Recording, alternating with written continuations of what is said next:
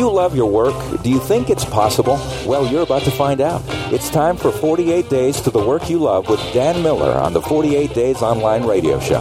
Whether you need a professional tune-up or a work overhaul, this is the program for you. Now, here's your host, Dan Miller. Well, hi, this is Dan Miller. Welcome to this edition of 48 Days Online Radio. You know, this is one of the highlights of my week. Each week to scan through the questions that come in from you, our listeners, and then to identify a few that we can handle here, hopefully to give a feedback and wisdom, not only for the person who wrote the question, but for the rest of us as well. You know, success principles are like that. They're very transferable. Sometimes people ask me, why I go to real estate conferences and things like that don't relate directly to what I do, but the principles for success in one industry or profession are very transferable. So you can learn from a lot of different areas, and I certainly hope to do that. You know, this week I had one of my blogs, and actually an article in the newsletter, talked about killing the golden goose. I'm getting a lot of feedback on that. I want to just kind of recap some of the things that we've gotten there. It was in response to a listener question who said, Dan, with the poverty of the USA, my spirit doesn't feel right charging the poor that need help for coaching them in the right direction. Out of the love in my heart for others and their burdens, I cannot see putting a boundary up money for what I know that can help them. Well, and I responded to that because that's a really common concern. A lot of people have a heart for ministry, a heart for service. They want to help others, and they want to do that in a way that doesn't make it harder for the other person. Well, is providing that free the best way to do it? And I responded to that, saying that coaching is a helping service. And I hope whatever you do, whatever your work you're doing is a helping service. Coaching isn't unique in being the only way to help others, so we could substitute anything we want to in that sentence.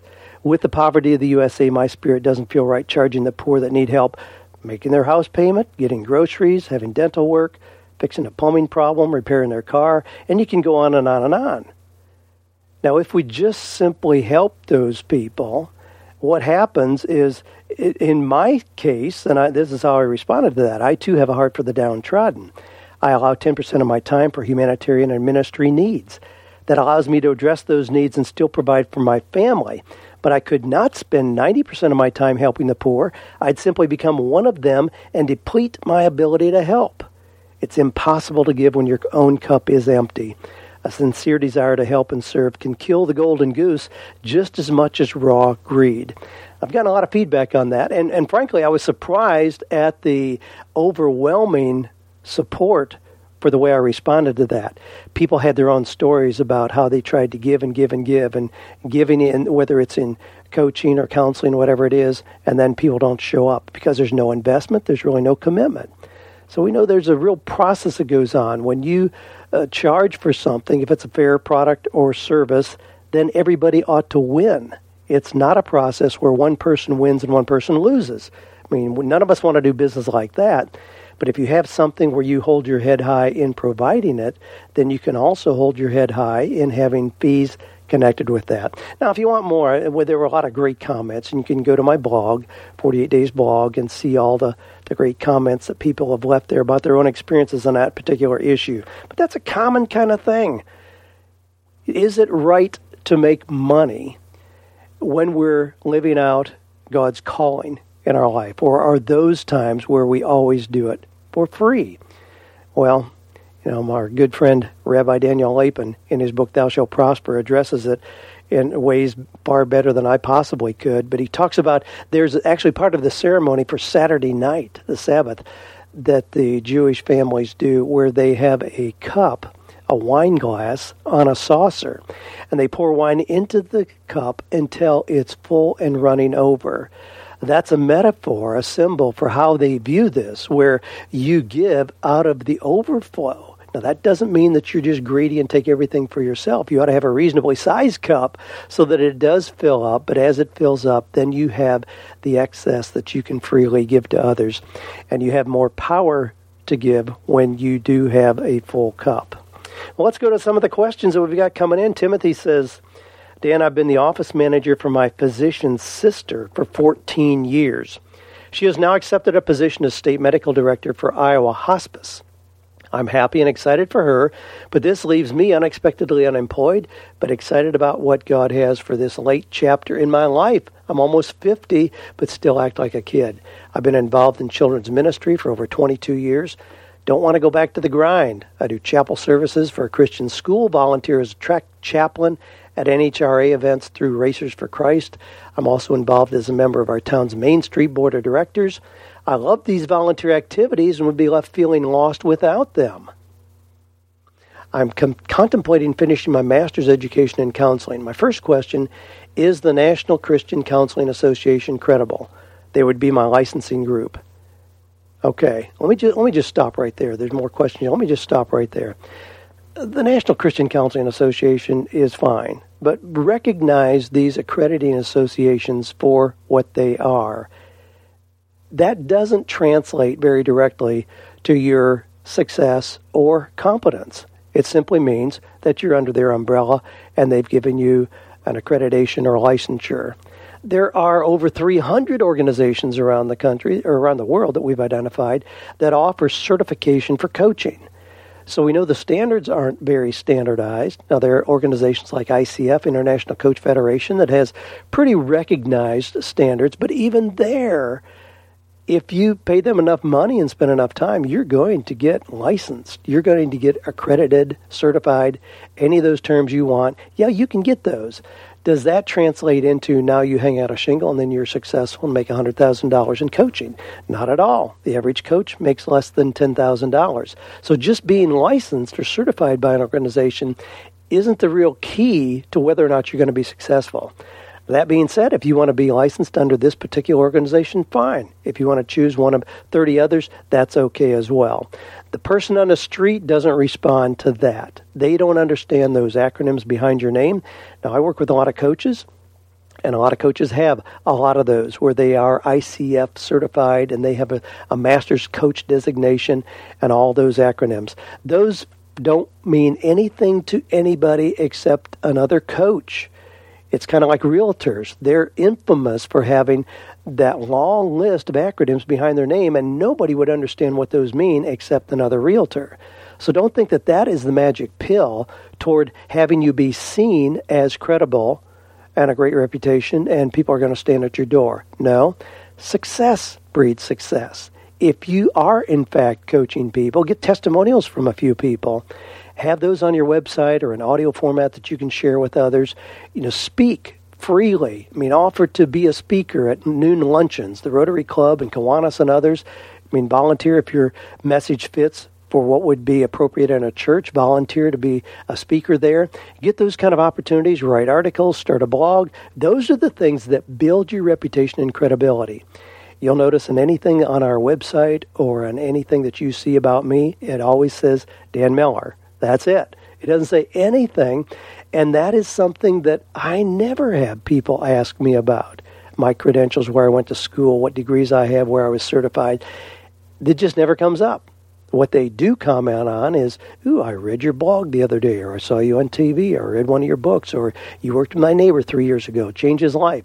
Those are the kind of things that you want to get behind you so you really do have the credibility to build a coaching or counseling business. And yeah, it sounds like you're in a great place to go ahead and start that. Amanda from Georgia says, Dan, you and your friend Dave have been great additions to my life. By listening and working Dave Ramsey's plan, I was introduced to you. I currently work for the federal government in a support capacity. I was initially introduced to the agency directly out of college, took the position thinking that I would be promoted. Once I learned what the job entailed, I was no longer interested or fulfilled, but could not pass up the stable pay and benefits. Now, mind you, I appreciate the job and all it affords me, but I want to work where my gifts will be best used. Not to mention the agency is downsizing the work that is required for my position, and I don't know how much longer I'll be able to be employed doing less and less work. I currently make a little more than $50,000. Now, she talks about, she's 30 years old, has a bachelor's degree in sociology and anthropology, but no other experience. She thought about being a social studies teacher, a social worker, but the pay is a little more than half of what I make now. Also, I love design and decorating, but what could I do with that? I'd hate to lose the almost 8 years that I have put towards a federal retirement, but something has got to give. Now, let's break this down a little bit. 30 years old and she's concerned about retirement, feeling trapped in what she's currently doing, so she has to continue doing that because she spent 8 years doing that? Golly, that's horrendous. What a horrible way to look at what your options are, to feel trapped at 30 years old. I tell people a lot of times, hey, do whatever you want to do until you're 50. If when you're 50, we can sit down, take a fresh look at how you're wired, how you're gifted, what your talents are, what your passions are, we can then create a plan to go into the most productive 20 years of your life. But you don't even have enough life experience to make those decisions at 30. Now, the other part of this is, why would you assume that making a change is going to reward you less? You talk about the work is not that rewarding, you're making about $50,000, and the clear assumption is that if you went into social work or design and decorating, that then you would be making less. Don't assume that. Look for and solutions, not either or. That's an old Stephen Covey principle. Don't assume that you're choosing between maintaining your income or doing what you love and dropping to half that income. No. If you want to double your income, assume that there are many ways to do that where you embrace what you're most passionate about. So don't look for those either or. If I do this, I lose this. No. Assume if you make a change now, you can look at 5 different options where any of those are going to give you more fulfillment and more money as well. Just make a list of those exact things. If you want to be a social worker, I mentioned a minute ago that the average coach makes less than $10,000. Well, that would be pretty discouraging if you just look at the national trends. I'm a coach. That would be pretty discouraging if I thought that my coaching was only going to bring in $10,000 a year. I hope you realize that's not the case with me. I just position myself differently. People respond to that, and you can be in the top 3% of a given profession just by doing some things right. Identify what makes you remarkable and act on that. Ronnie says, Dan, I'm a deputy manager, branch manager of 200-plus wage craftsmen. I work for the prime contractor at an Air Force base. We strongly emphasize safety on the job and at home. We operate test facilities and perform heavy maintenance on the test facilities and infrastructure, so our employees are exposed to potential hazards each day while performing the job. Our motto is to go home better than when you arrived at work. Cool. The thought behind that is our employees will go home physically in as good a shape as they came in and also feel mentally good about the accomplishment of completing a day's work. We have had some injuries during the past 6 months and have related those back to a lack of focus while performing the job task. We all know that people come to work every day with life situations on their minds. Could be a difficult marriage situation, a child needing drug rehab, parent dying, or other life events. Do you have any helpful advice on how the mental aspect of a person relates to their ability to focus on a task in respect to industrial safety, and what can be done to enable a person to mentally work through those difficult situations while at work? Yes, I do, but I'll tell you what, to get the most up-to-date things, thank goodness for Google, I would simply put in stress work injuries. You're going to get a big volume of helpful information that addresses exactly what you're asking. Yes, we do know there are more heart attacks on Monday morning than any other time of the week, any other day of the week. We do know there are more work-related injuries on Monday. Now, it's easy to connect the dots there. It's people coming to work that they don't like, they resent being there, they are overwhelmed by real-life situations and bring those in with them. So you're on the right track here, and you can easily develop some programs to address those particular things. Work for most people is stressful. Primarily that's because there are mismatches in the work that they do. If people are properly aligned, they ought to come in where their energy does increase while they're doing work they love. Now, you see this played out a lot. I mean, somebody works 40 hours a week and they're absolutely exhausted. Then they go out into the garage on Thursday night after being exhausted and start tinkering around with, tuning up the lawnmower. And all of a sudden, 4 hours have passed, they're energized, they're full of life. Well, they connected with something they really enjoyed. What a novel thought. If people are connected with work that they enjoy, that they consider meaningful and purposeful, yes, you can expect their work-related injuries to be significantly lower than the general population, and also for their energy to remain high all day long while they're working. Good track you're on. Well, Eric says, Dan, my passion is farming, and I've been developing ideas about how to find work I love associated with that passion. Along the way, I've started blogging about the lessons I've been learning at 48days.net and think there may be some opportunity to develop those blogs into an income opportunity. What indicators should I be looking for as I attempt to discern whether to stay on target or shift my focus?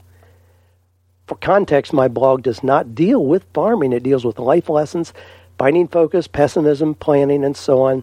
The focus of the blog may shift as I get underway with the farming operations. Well, I would, doing a blog will tell you real quickly if it strikes a nerve with people or not. You're going to start getting an audience or not as people are attracted to the content that you have.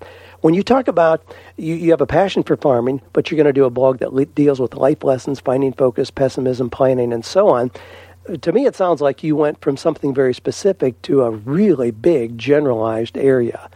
There's a whole lot of information on finding focus, pessimism, planning, and so on, whereas there's not much that deals directly with farming. I mean, as people are more interested in doing things that are green, in reconnecting with the earth, on having organically grown vegetables, I mean, there's all kinds of reasons to give people great information on farming. You'll find people that are even urban farmers that may live on the top of an apartment complex but have a little plot on top of the building that they can use to grow their own vegetables. I would focus on that rather than generalize and go with your passion. Focus on that. A blog or a podcast is very easy to track response, and it happens very quickly. Whereas you have a website, websites tend to be pretty stagnant. Information there is kind of buried under the website itself, and so it's hard to know how many people are responding to it. Now, you can do that. You can use Google Analytics or some other kind of tracking form to find that out. But in contrast to a blog is very Google sensitive. If you write an article and you do some kind of a takeoff on a popular news theme, you have Al Gore or oil spill in the title of your blog, it's going to get a lot of traffic just because of the tie-ins, and that's a way to expose yourself to a very large group of people very quickly. So experiment with it. It's not like you start something and you're committed to it, can never change. If you do something for 60, 90 days and find that you're not getting any traction, then it probably merits taking a fresh look at it, maybe redirecting. But I think that you're really going to be able to find a pretty receptive audience under your farming passion, and I would encourage you to stay there. Here we got another one that addresses the anticipation that change is going to mean less. Now listen to this. Pete says, Dan, by some measures, my wife of 25 years and I have a dream life. We have 2 loving, bright, and successful daughters and a supportive family. We have our health, a lovely home, and a combined 6-figure income. We also have too much debt and a large mortgage payment. Our current jobs, especially my wife's, are largely unrewarding other than the pay. Geez, I cringe when I read stuff like that. How could you possibly force yourself to work where the only reward is a paycheck? Anyway, back to Pete's comments. Selling our house would help reduce debt, but we would lose years of savings due to the reduced value in today's market. Neither of us has a college degree, and both are fearful of making a major career change. We both feel we're trapped and wearing golden handcuffs. I know there's a better way, a way that helps us have meaning as well as an income. My wife is not so sure. She's at her wit's end. I purchased the 48 Days system, but haven't even gotten her to look at it. She's in a total victim state. I'm not too far off of it myself, and I've been unsuccessful in helping her out. I believe in the approach 48 Days and want to make it work. Can you help us on a path to a new future? Well, from a distance, I certainly hope that I can. And I hope that the principles laid out in 48 Days would give you enough confidence to go ahead and explore the changes that are available to you. For one thing, you can explore changes. You can brainstorm any kind of scenario that you want without jeopardizing what you're currently doing. You'll never find me in 48 Days or in any other kind of information to say, well, just quit your job. We'll figure something out. No, even though I believe that's very possible, but I encourage you, while you are working at jobs that are not fulfilling other than a paycheck, start brainstorming. What would be 20 possibilities of things that you could do? Can you make it come alive on paper? Can you map out a business plan to see what would actually happen? Whether that is just getting another job, which is certainly doable. Yes, there are companies hiring Even in this economy, unemployment is not out of sight. Unemployment's coming back down. Companies are scrambling to find people who are clear on what value they bring to the table. So you can do that, or you can take an idea of yours and try to put legs on it. But to assume that any change is going to mean less is very, very narrow, small thinking. Expand your belief system so that you really do believe there are other options out there. Now, you're going to have your wife buy into that. I mean, it's one of these, we tend to get what we expect. If you feel trapped, guess what? You're trapped. If you believe that you have a lot of options, guess what shows up? A lot of options. So try to stretch your current belief system where you and your wife both believe there are other options and explore those things. Now, a lot of people have too much debt and a large mortgage payment. So what does that mean? I mean, if you got a $150,000 mortgage, just dream about what would it take to pay that off. Now, you could win the lottery, but there are certainly a lot of other things that are legitimate and reasonable that you could do to do the same thing. Don't think that it's unreasonable. One of the things that people experience when they break out of a traditional employee role is that it kind of breaks all the barriers. In an employee role, it may be reasonable to expect a 3 or 4% increase in your income every year. When people move out of that traditional work model, they find that they may be able to double or triple or quadruple their income in a very, very short period of time. You don't have to work on some just slow, linear progression if you change the models. So know that those possibilities are available to you, and just be working toward the things that may fit you and your wife. Here we got some input from Jeff. This is one of those helpful listener comments that I want to just include here. He says, Dan, I thought this information would be of interest to you and your business, yet another distribution channel for aspiring authors. And it talks about Apple's new support program for self-publishing in their iBookstore.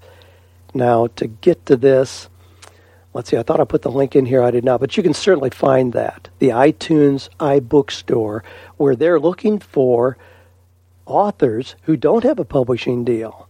Now, you have to realize this is something that is changing dramatically. I mean, it used to be a pretty closed game where the publishers held all the cards in their hand and close to their chest. And if you didn't get a deal with Viking or Doubleday or Random House or Thomas Nelson or somebody like that, it was pretty hard to really get a book out there and get it exposed. Well, those walls have pretty much been knocked down. Now, you can do a lot of things to get a book moving, even if you never get a publishing deal. Now, certainly those deals are still there to be had. Publishers are looking for good content, authors who have a platform. So don't negate that, but know that you have a broad spectrum of opportunities. Amazon is one of the major players. They have a program called Create Space. You can go there. They're looking for people who are not connected with publishers, and they're saying, let's just cut out all the middlemen. Let's cut out literary agents and publishers. You can come directly here and have the biggest format for promoting your book in the entire world, which Amazon is. Now, the follow-up to that is, does being on Amazon guarantee that you're going to have a bestseller and sell 50,000 copies? No, not at all. All it means is that it's readily available. Then you as the author have to do things to generate interest in that book so people go there to buy it. I mean, people don't go to Amazon and just start wandering through millions of books and stumble on your book and buy it. They go to Amazon because they know about your book, and they're simply going there to complete the purchase. So if you're able to do those things that attract an audience, you do have a platform, you are able to drive people to Amazon to purchase your book, then sure, you can do a lot, even if you don't have a publishing deal. And this is kind of a catch-22, because what do you think publishers look for? They look for authors that know how to do exactly what I just described. They look for authors who are blogging, who do have a podcast, who do have an electronic newsletter, who are using Facebook and Twitter, who have a connection with a broad audience. They're looking for people who are going to drive sales to their books. I mean, publishers don't have any magic pills that they pull out to make a book successful. Yeah, I mean, they can make some connections, and they may be able to get you on the shelves at Barnes & Noble and Books A Million and Borders. But frankly, those are not real key components in having a bestseller. The real key is people know who the author is, want that person's material, and they're going to get it and tell their friends about it. Now, along that line, speaking of that, and Jeff, thanks for your note. Thanks for pointing out the new program that Apple has. I mean, everybody's trying to get into this game because traditional publishing is changing dramatically. Now, along that line, great time to mention the next event we've got coming up here at the Sanctuary in Franklin, Tennessee. We just had an event here this last week, had a great time with people from as far away as Colombia, South America, who are here who want to be coaches. So we have a lot of fun when we have live events here. Joanne spoils people with her cooking.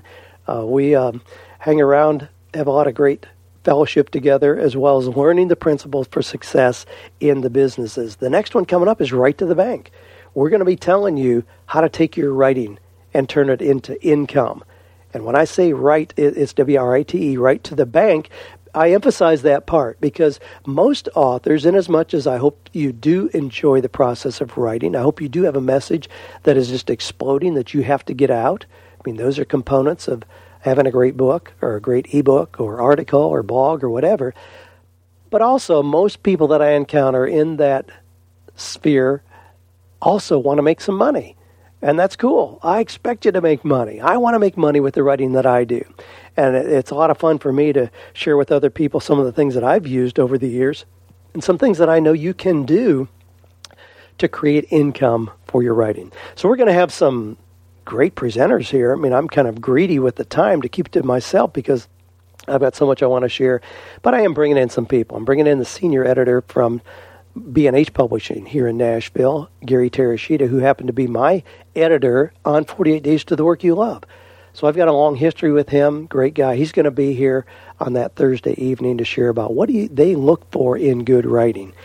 And then we're going to have Matt Bauer, who's the publisher at Thomas Nelson, the largest publisher of Christian material in the world. He's going to be here to talk about what are they looking for in all these changing times. What are books that they are interested in that they would be willing to partner with you, an author, and take that to the market. Also going to have some, I'm going to have the illustrator for Joanne's little children's book that she just did. That illustrator is going to be here. Some of you have asked questions about that. How do you find an illustrator? Well, we're going to let you talk to one. And then we're going to have several authors here, people who have done extremely well with their books themselves. Eric Weisner is going to be here. I interviewed him recently on one of our Tuesday night teleseminars. He wrote the book Success Made Simple. Looks at why the Amish businesses have such an incredibly high success rate. But not only did he write a really interesting book, he's done an amazing job of getting coverage. He's been on CNN. He's been on CNN Money. He's been on Inc., Fast Company, Entrepreneur.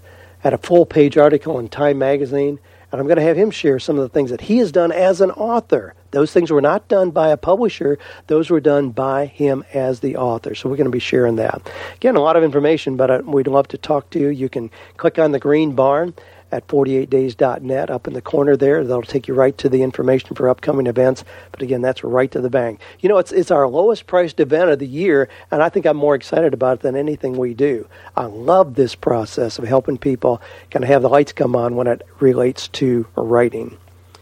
Well, here we got a question from, or input from Jeff, who says, Dan, my wife is 5 months pregnant and has quit working due to some issues with back pain. She currently stays at home and is bored out of her mind. She wants to work but thinks that no one will hire her because she's pregnant. Is this true?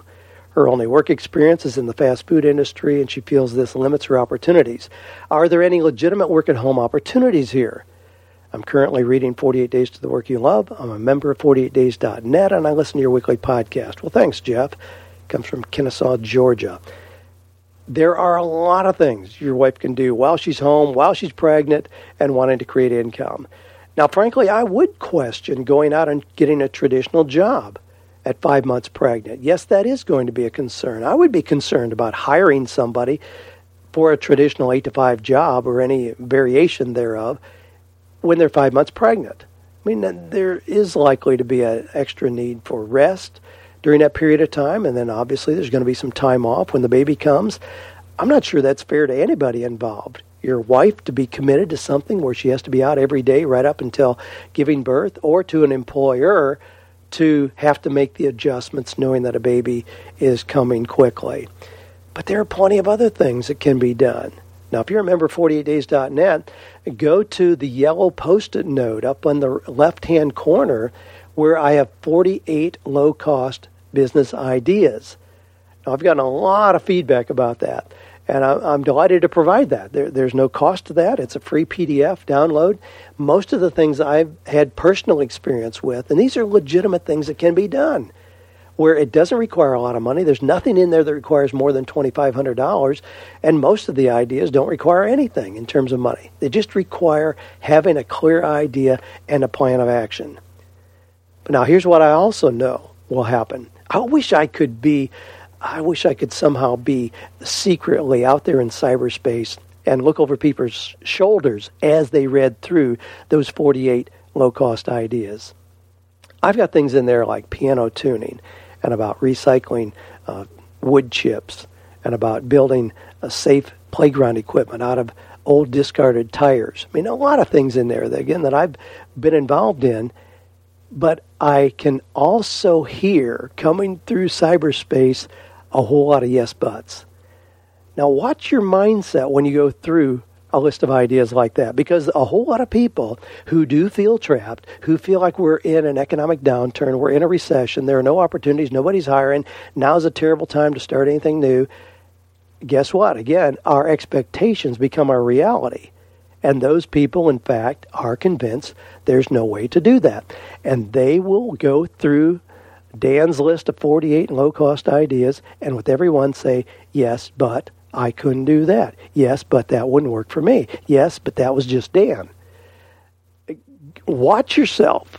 Now, at the end of that list of 48 ideas, and I give a lot of pictures in there, things that you can actually do, other resources you can get to help you with those, and they are simple ideas.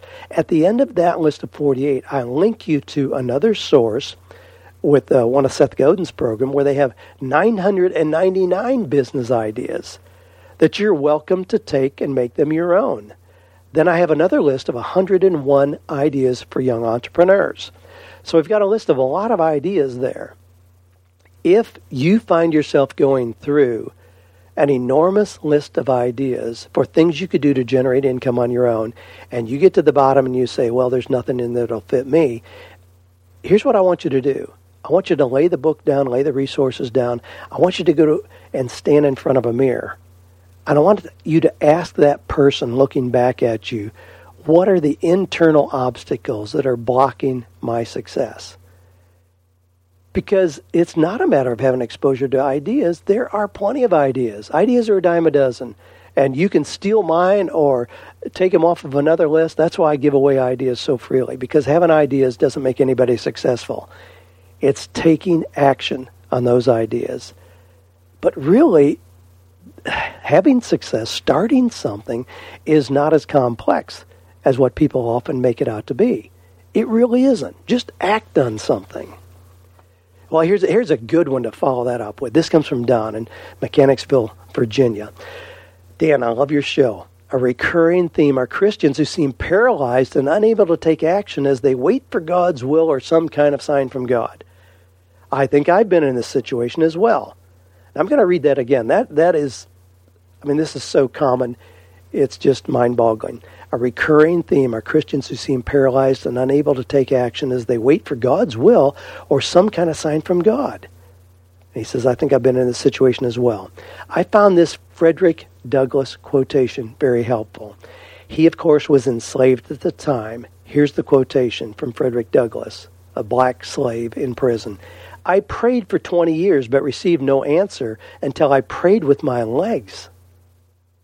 Is that cool or what? I prayed with my legs. Now there's a good piece of advice for today. If you find that you haven't been given opportunities, God hasn't given you the road to Damascus kind of experience, He hasn't given you a direct sign as to what you're supposed to do, try praying with your legs. Man, I love that thought. Don, thanks for passing that along. Love that piece. Well, here's a little piece I want you to hear. This is just a kind of a little testimonial from Ron in Houston. Let me bring Ron up here.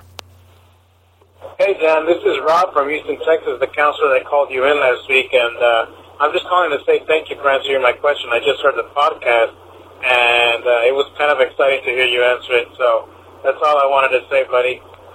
You've given me a lot of really good direction with my career now. And I just need to say thank you because I appreciate what you do. Your work is awesome. And I try to spread the word, buddy. So thanks again, and I guess I'll keep listening to you. Take care. Good work. Well, thanks. Thanks, Rod, for your little testimonial there. You know, people leave a lot of messages. Frankly, with the messages that people leave on our Google voicemail, most of them are way too long to integrate into the show. They have to be pretty short and succinct, and a lot of times what you'll hear me read are my own brief condensations of those messages that are left. So either way, that's fine. You can call the Google Voice number and leave a message, or just shoot a message to Dan@48days.com. Well, while we're playing with technology here, let me bring in my buddy John Tesh for a quick testimony, and we'll go back to the questions. Hey, this is John Tesh, host of Intelligence for Your Life, and you're listening to my good buddy Dan Miller. You know, finding your purpose and passion is the first step to living out intelligence in your own life. 48 days can show you the way. Now, back to Dan. Well, Chris says, Dan, I'm looking for a new career. I have an idea of what various things I could do, but the trouble is my spark for doing these things comes and goes. I cannot seem to find the fire for something in a consistent way. Am I expecting too much, or do I need to still keep looking for that thing that I will have more passion about? Well, that's a great question. You know, and this is not a black and white kind of issue. This is not an all or nothing kind of thing. Yes, I talk a lot about passion in your work and engaging that passion. And I cringe when people say, I don't have any passion. There's nothing that I really care about that much. I'm thinking, how could you live life and not have things that you care about deeply, things that touch you deeply? I'm not sure how that can happen. But I encourage you, if that is true, you know, change your schedule. Do something different. Go for a walk. I mean, sit in a bathtub for 30 minutes with candles. Take one of your grandchildren on a walk through the woods. I mean, that'll wake you up to things that you've been missing all along. And I think that that really is part of the issue here. I think you're missing things that are all around you if you can't identify things that you're passionate about. I might recommend another book, and it's Ken Geyer's book, Windows of the Soul. Ken does an amazing job of helping us see, you know, God in nature and in movies and in music and in art and drama and all these different things that we have exposure to. Those things ought to wake up something in us, even if you're not an emotional, artistic, creative kind of person. There's still things that ought to touch us. And it's identifying those things that we get little clues about our passion. That passion is a key ingredient in identifying what our calling is and living that out in meaningful work. Yes, I believe in all of that. Now, do I think you need to go sit on a rock somewhere and wait until you discover that before you engage and do something? Not a chance. If you aren't feeling passionate about something, you still need to be a provider. Go out here and do something. You need to be engaged in something. And I don't care if you're a greeter at Walmart or you're in the aisles wearing a yellow apron at a Home Depot. Do something. Get engaged. We learn as we live life. It's not something to be learned in isolation or while we're just sitting in a classroom or reading a book even. Those are all things that may help us, but stay engaged. So I never encourage somebody to unplug from life while they're trying to figure out what their passion or their calling or their mission or their destiny, whatever you want to frame it as, is. No, stay engaged. Life helps us get more clues as we go along. That's why I don't like to work with people in life coaching when they're 25 or when they're 30 or 35. Now, again, I know I've got listeners, and God, I love having you as listeners and love having you involved in seminars and all that. But to do the in-depth life coaching, I like to work with people who have had enough life experience to reflect back on it, see clear patterns emerge, and from that create a clear focus, knowing that then we can move forward with clarity about what things are meaningful, what things engage your passion, what things embrace your strongest talents and gifts. So enjoy the journey. And maybe you are expecting too much, Chris. If the spark comes and goes, now another thing is, don't expect to find one spark and then it carries you for 30 years. That's not necessarily true. I mean, Joanne, my wife, calls me a 3-year man, even after all these years of being married, and I'm way down the path of life from some of you listeners. A 3-year man. I love change. I found that even if something is working very well, is very successful, if it becomes predictable, I lose my interest, and I'm likely to sabotage that. I know that about myself, so I build in change as one of the requirements. So I'm not looking for the one thing that is the only thing that I do, even at this season of my life. I like the variety and change and new opportunities that are coming down the pike every day. So I'm the kind of guy, I walk down the lane to get the mail, and I have 6 ideas before I come back in because of things that I've seen, thought about, heard, imagined, dreamed. So keep your mind open. Keep feeding your mind. Don't live in a vacuum. Keep feeding your mind. Go to workshops, seminars, listen to podcasts, read blogs, get great magazines, get great books. Go to my reading list, get the books that I recommend. Do things that are constantly feeding your mind, and that will help your true passion, true calling kind of come to life. It'll help you see it more clearly. Well, Carissa says, Dan, I recently finished reading your book, 48 Days to the Work You Love. I thought I had everything on track until Sunday. I worked full-time. Now, this has got a lot of details in it, but I'm going to take a minute to just read through this because there's a pattern that I think is worth identifying. Dan, I finished reading your books, 48 Days to the Work You Love. Thought I had everything on track until Sunday. I worked full-time as a bartender at Opryland Hotel and will be out of work until possibly December while they repair flood damage. I decided to use this time as an opportunity to explore other options. I've always wanted to live in New York and took a friend's suggestion to find work at a bar in the Hamptons. I rented a car and drove up there last week with several resumes and lots of determination. I've had quite a few job offers and found a place to stay, but I had to return the rental car, pack up my stuff, pick up my car in Nashville.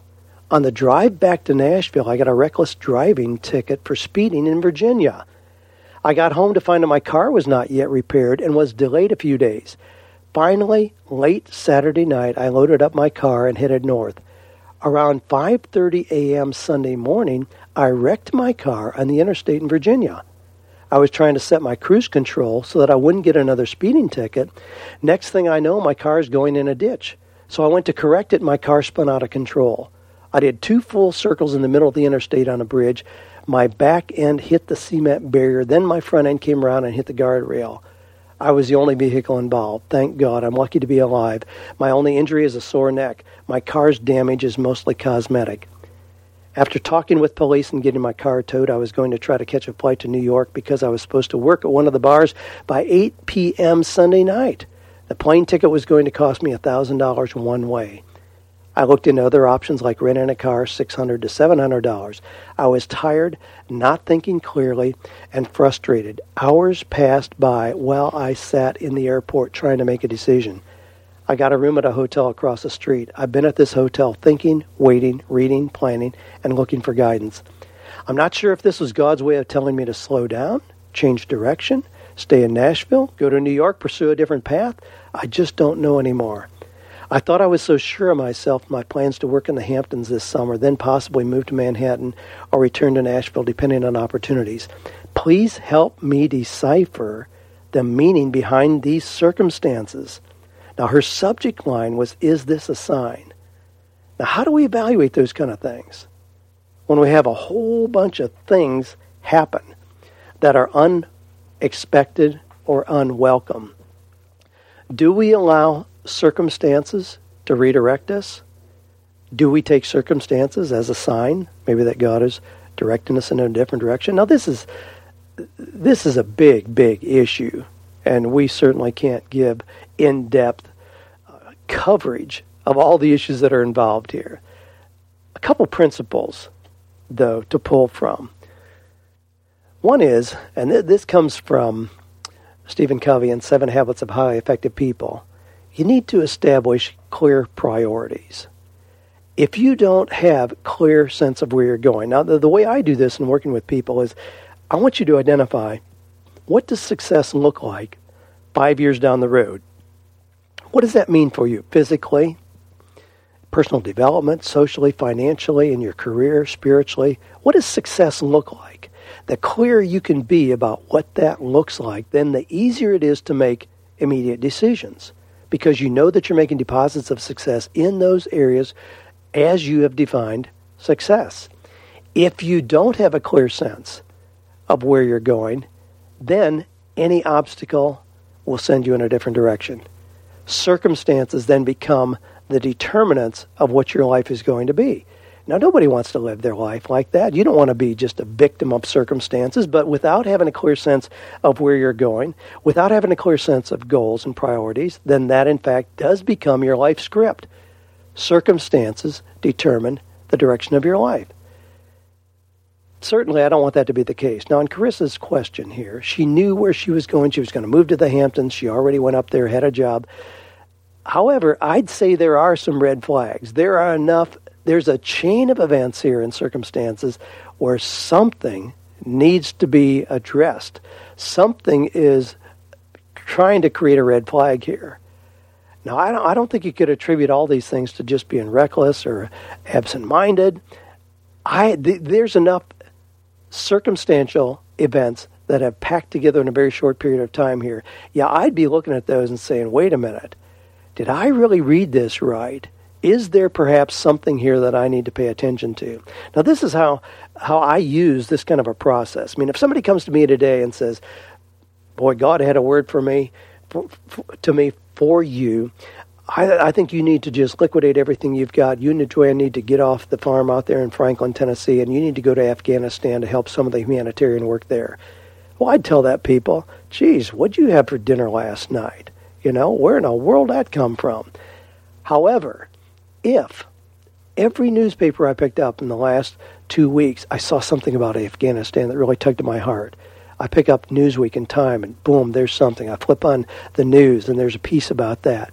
And I had 2 other people this week that said, man, have you ever thought about doing this? All of a sudden, I have a pattern of affirmation in a particular direction where then your particular comment may fit in line with that. And I say, you know what? I think God is trying to tell me something here that I need to pay attention to. But I look for a series of things that line up to give me affirmation. You know, it may have been in my morning reading in Proverbs that I had something that tied in with that. And all of a sudden I have a pattern that says, yeah, I need to pay attention. I would encourage you to look at this in the same way. If there is a pattern of things here that are all saying, you're making a bad decision, then rest in the comfort of knowing you can still change. You can still change that decision. Now, I don't see anything right on the surface. You know, if you want to go to New York, that's fine. Personally, I wouldn't want to go there, but if you want to go there, that's fine. I mean, we all make individual decisions that can still be well within the sphere of living out our calling and God's will, and we got a lot of latitude there. But in this, I think there are enough things that you need to pay attention. You need to take a fresh look at this and say, is this really what I want to do in this next season of my life? Well, I hope you heal up well, that you get your cars fixed and get your life back on track. Obviously, my answer here coming a couple days after you wrote this probably wasn't enough to make the decision about getting out of the hotel, but I hope at this point you're moving on with your life and enjoying the future that you see, the future that you're creating. I mean, that's one of my old adages. The best way to predict your future is to create it. I mean, we all have a lot of ability to decide what it is that we want to do in our future, and I encourage you on that path. Well, you can tell by the music coming up here that we are out of time for this particular podcast. Thanks for being part of our 48 Days family. We've had some really great content on the Tuesday night teleseminars. Those are all archived under teleseminars. You can go back and hear some of the guests that I've interviewed there, people who are smarter and brighter than I, and I love bringing them into our little family here, having them share their wisdom. But whatever you're doing, I trust that you are enjoying the process not only of finding meaningful work, but finding and creating a meaningful life. Have a great week.